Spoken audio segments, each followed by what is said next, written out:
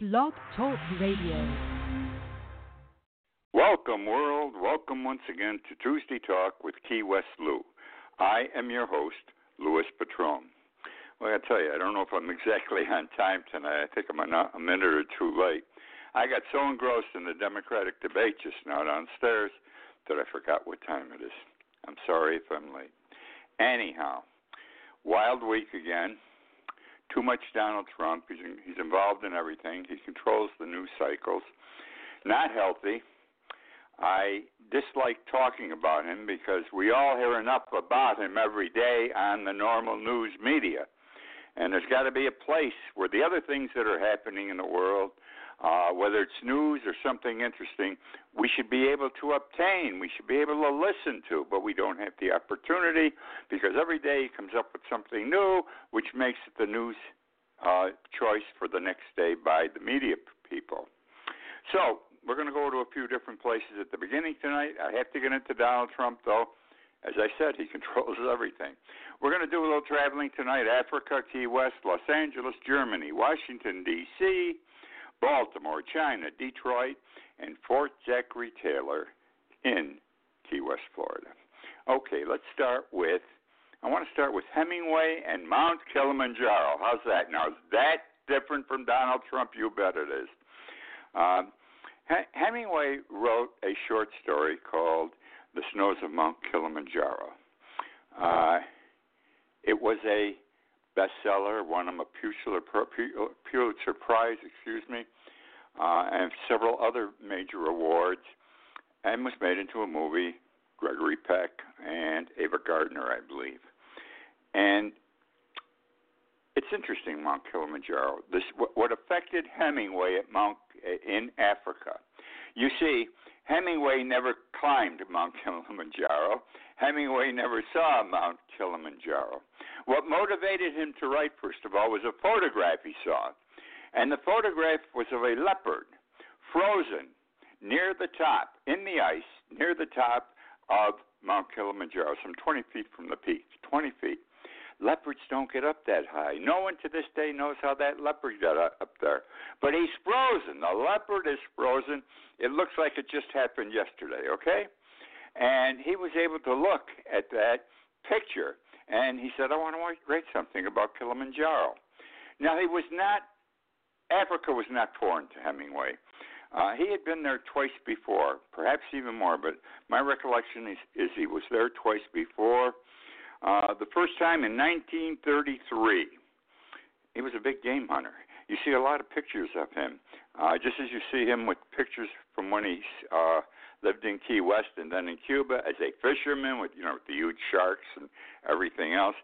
He was a man against nature. He was a man. He did manly things from his perspective. One was hunting. So he went big game hunting. I mean, there are pictures of him with lions and those kind of animals. He was on safaris, and he collected material also as he was going along on this first trip in 33 that he knew someday he would incorporate his background to a book or a novel or whatever have you, and it became the short story, the wondrous short story, The Snows of Kilimanjaro. Interesting. But now came a second trip, which very few people are aware of, and it's a sad thing. It happened in 1952, almost 20 years later. The trip was a disaster. The way you got around in Africa at the time was by local planes, small 4-seaters, 6-seaters, what have you, local planes between small areas. Well, he was on a local plane going from one place to another with his wife, and it crashed. Fortunately, he only suffered burns and some cracked ribs. Being a tough guy, he had to get wherever he was going. So the next day, the very next day with the burns and the cracked ribs, he gets on another local plane. Well, this plane exploded on takeoff, and this time he got injured.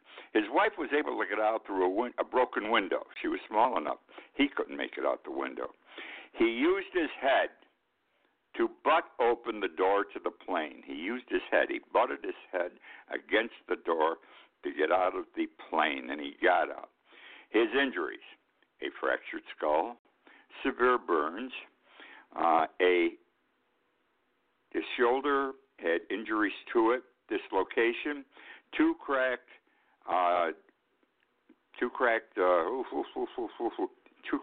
vertebrae. A ruptured liver and ruptured kidneys. Spent a lot of time getting better. And I sometimes wonder if that time he spent getting better, he may have been in a tent for a while. Think of the scene in The Snows of Kilimanjaro. Gregory Peck is injured. He's on a cot in a tent. The tent is open. He can see Mount Kilimanjaro. Evergarden is taken care of. He might have been in the same type position, though not seeing Mount Kilimanjaro itself, and he was being cared for by his wife, and he was pretty badly injured. And that's the story of our friend Hemingway when he was in Africa. Want to talk about Harry Truman. Harry Truman is as beloved in Key West as Ernest Hemingway was. They both left their mark on our community. Hemingway lived here for 11 years. I forget. He went to 39, so he might have started around 28 or something. And then he went on to Cuba. But he was here 11 years, and he left his mark. Harry Truman first came here as President of the United States. In fact, he made 11 trips to Florida while he was president.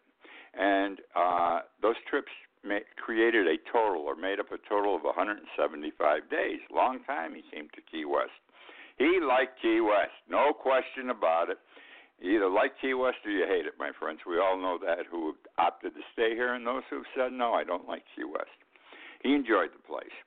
And he stayed at what is today the Little White House, which at the time was the commander's housing, a home at a particular naval base. We had several at the time here in Key West.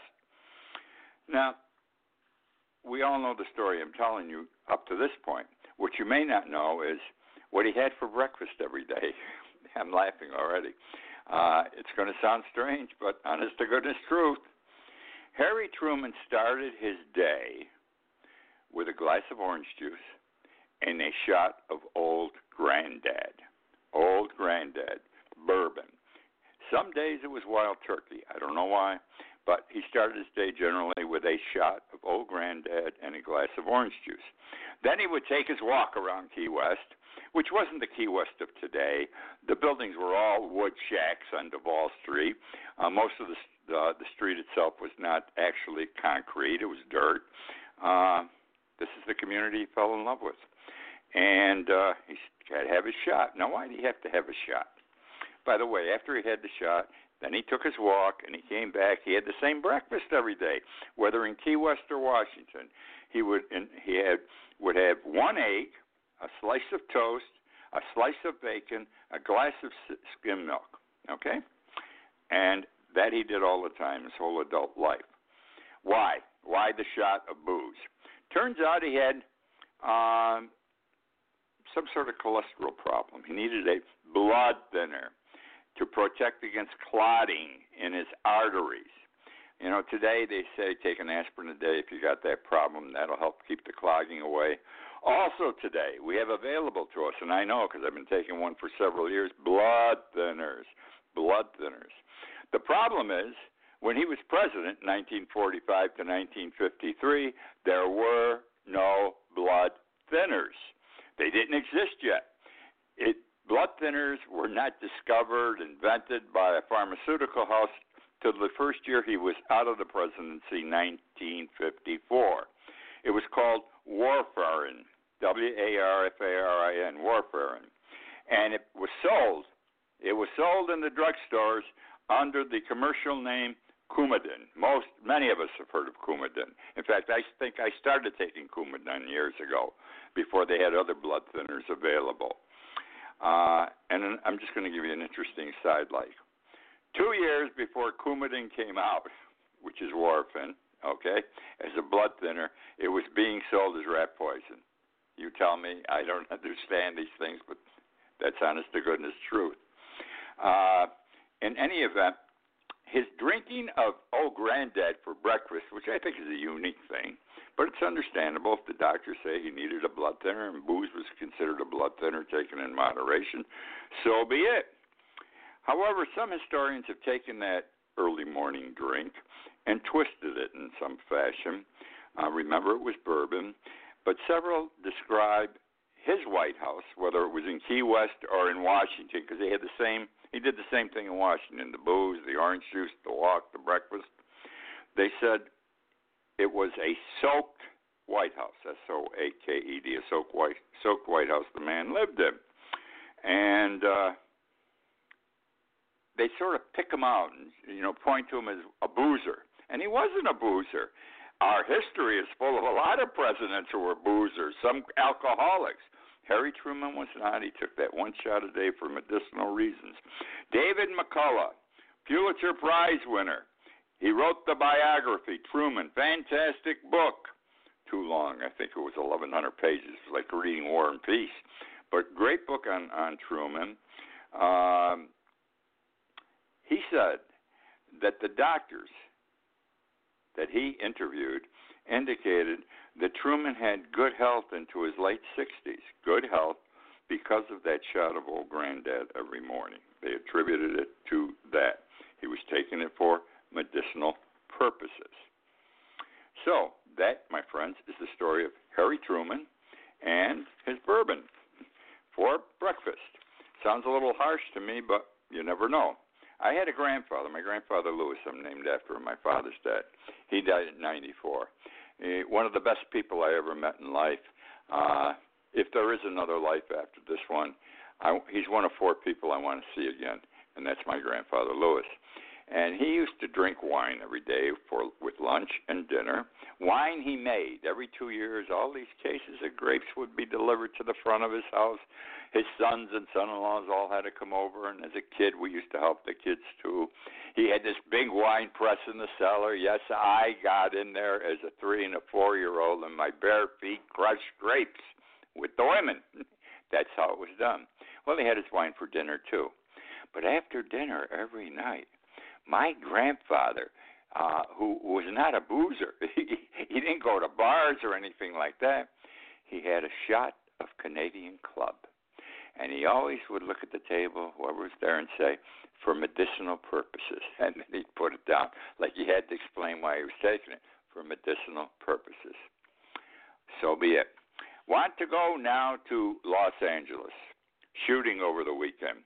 Horrible shooting. At the Gilroy Garlic Festival.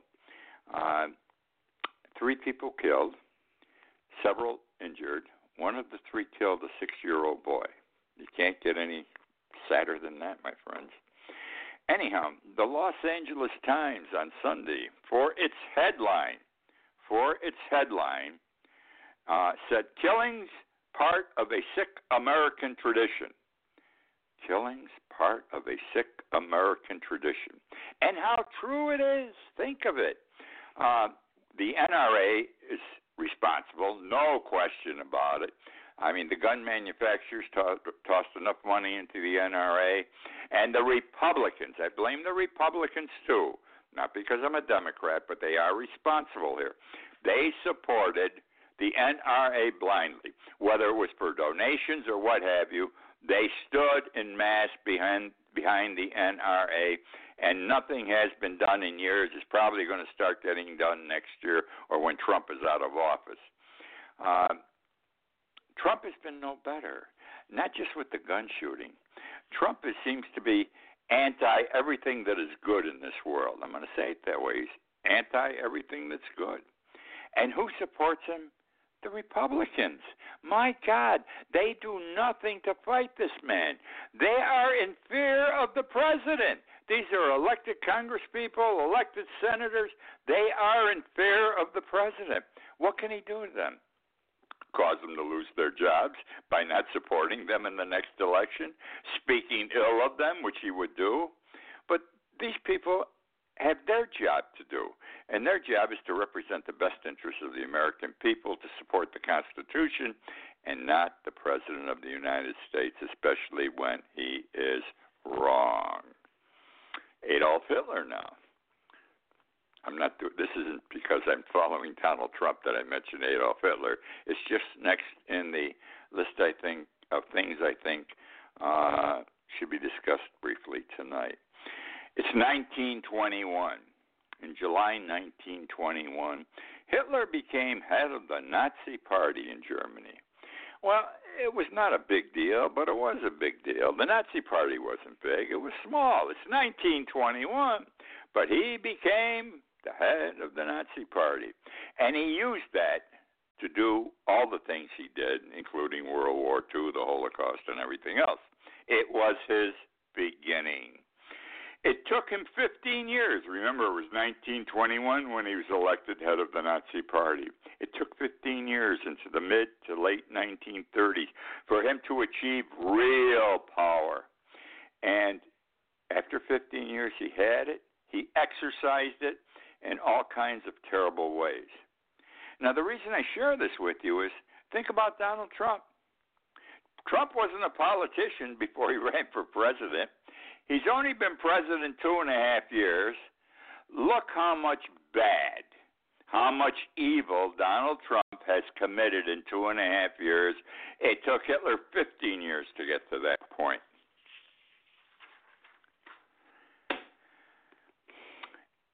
I'm into Trump now, by the way, if you didn't know. Elijah Cummings, an African-American congressman. He's been a congressman 37 years. Elijah Cummings is one of the people who walked over that bridge in the South in the 1960s in a civil rights march with Martin Luther King Jr. He was in the front row, Elijah, with him. He was a big man back then. He was a young man, but he was big in the movement, the civil rights movement. They came over that bridge, and in front of them they could see, and they knew what was going to happen. Police officers on horses, carrying big sticks, big. They were carrying like baseball bats, but they weren't baseball bats, but that sort of a wood thing in their hands. And they knew that those police officers were going to come running down with their horses, run over them, and knock the hell out of them, hit them in the heads, et cetera, with those bats, for want of a better term. And he walked, and they didn't fight back. They were going to take that beating, Muhammad Gandhi type approach, and they did. He got his skull fractured. They got the hell knocked out of him. And this is the kind of man he was. I can't see Donald Trump doing anything like that for any cause. And it's what? It's going to hurt him? He's not going to do this. This guy wouldn't go to Vietnam. Remember, he had spurs in his heel. Anyhow, Elijah Cummings is obviously against Donald Trump. He's also head of one of the congressional committees looking at him right now. So Trump's gone after him. And he's just doing all kinds of terrible things. Now, understand, Elijah Cummings represents a part of Baltimore. And you recall what Trump has come out with in the last few days. He says that Baltimore is, and I quote, disgusting, rat and rodent-infested mess. Disgusting, rat and rodent-infested mess. He is knocking Baltimore. He's saying this place is bad because people like Elijah Cummings have been representing you for years and have done nothing. And that's why the blacks in Baltimore are still poor as they were 20, 30 years ago. He's done nothing for you. So now he's playing the racist card again, and he's playing the racist card with the black against the blacks. It isn't going to fly, I don't think, but we'll see. And he's saying that Baltimore one is bad, and it's bad because of people like Elijah Cummings, and specifically right now Elijah Cummings. Well, the people of Baltimore don't think their town is that bad. Every community, whether you're big or small, including Key West, we have our sections that are run down. Everyone has that. You can't avoid it. It's the way it is in life. Anyhow, here is the some of the negatives that go with what he's done. Jared Kushner, his son-in-law, we don't hear this much. I don't know if we've even heard it on the news, owns several housing projects in the Baltimore area. His Kushner companies own several housing projects that are embroiled, infested with housing violations and mismanagement. So much so that many times Kushner in the Baltimore area, in the media, is referred to as and I quote, slum landlord. Donald Trump's son-in-law. Slum landlord. In 2017, this is funny, in 2017, Baltimore County, where its properties are located within the county, not specifically in Baltimore City, fined Kushner companies for more than, listen to this, 200 code violations. Can you imagine more than 200 code violations? He should, I forget what the saying is, but Donald Trump should look in his own closet or in his own chest or whatever to see what goes on within his family. And this, by the way, Kushner is a man that is a member of the White House staff, sits next to the right hand of God, Donald Trump, goes on all these meetings and these conferences all over the world representing the United States. Smart guy, is about 35 years old. We're in trouble, folks. We're always in trouble with this family. Want to talk about Donald Trump and China.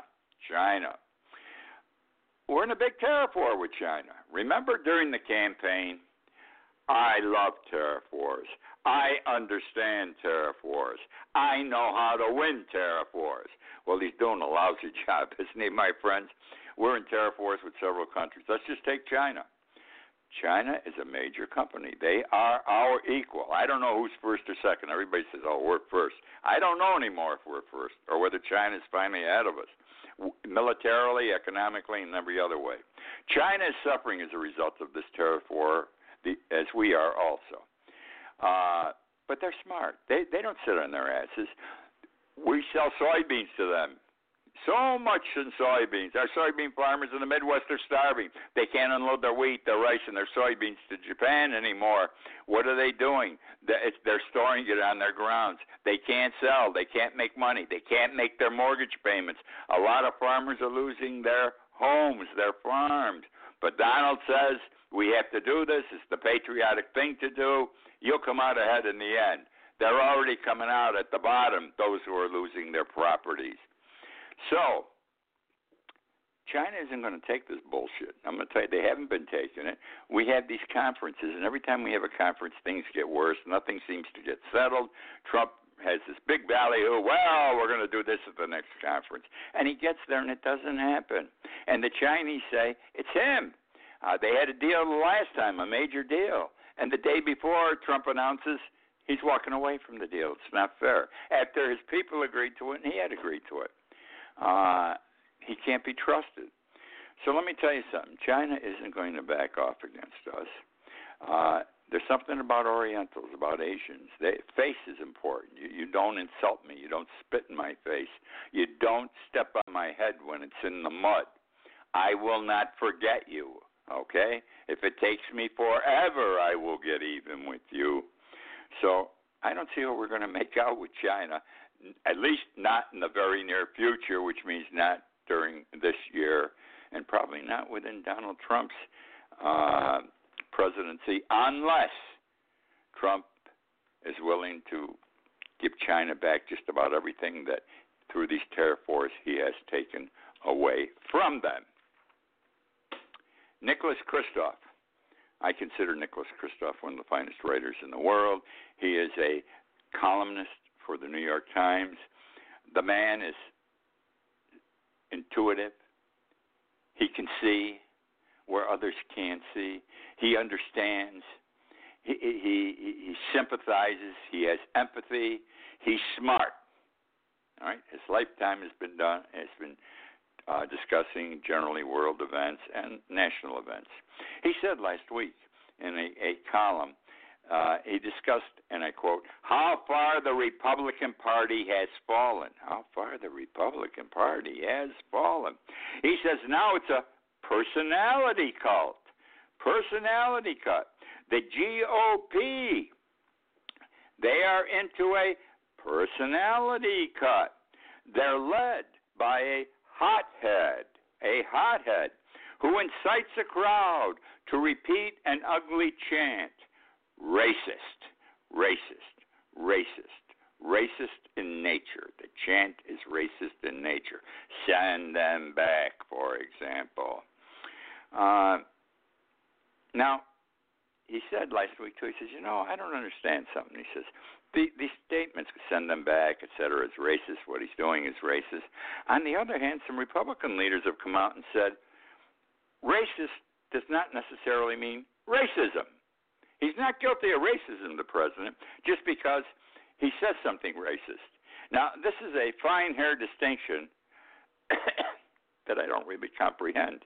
And Christoph didn't either. It doesn't make sense, okay? But this is the way the Republicans are. He said in his closing, Christoph, to this column, the GOP stands for nothing. The GOP stands for nothing. And how true it is. That's where they brought themselves. We've got one more election with them where they have a shot. Trump may win again. I'm not sure he's going to lose. If he loses, the Republican Party needs to be reconfigured, reset. They may be dead after this election. If Trump wins, well, it's still going to be a different party, because if Trump wins, God help this country. Forget God help the world. God help us, the people in the United States. If any man is close to Adolf Hitler or is Adolf Hitler recreated, it's Donald Trump. I'm not ashamed to say it. I'm not afraid to say it. This man scares the hell out of me. The Democrats, very quickly, my last point, if they want to win this election, they've got to stop talking about how bad Donald Trump is all the time. Say it a little bit, but not a lot, because every day he comes up with a new item, and that's in the news the next day, and the Democrats respond, and they never get to talk about what the people are really interested in: medical care, free college, forgive college loans, infrastructure, pharmaceutical, education. Don't talk about it. And that's what we have to talk about in order to win an election. Anyhow, that's the show for tonight. I hope you enjoyed. I thank you for joining me for another week. And I close by saying once again, this is Louis Patrone coming to you from Key West, Florida. Thank you again for joining me.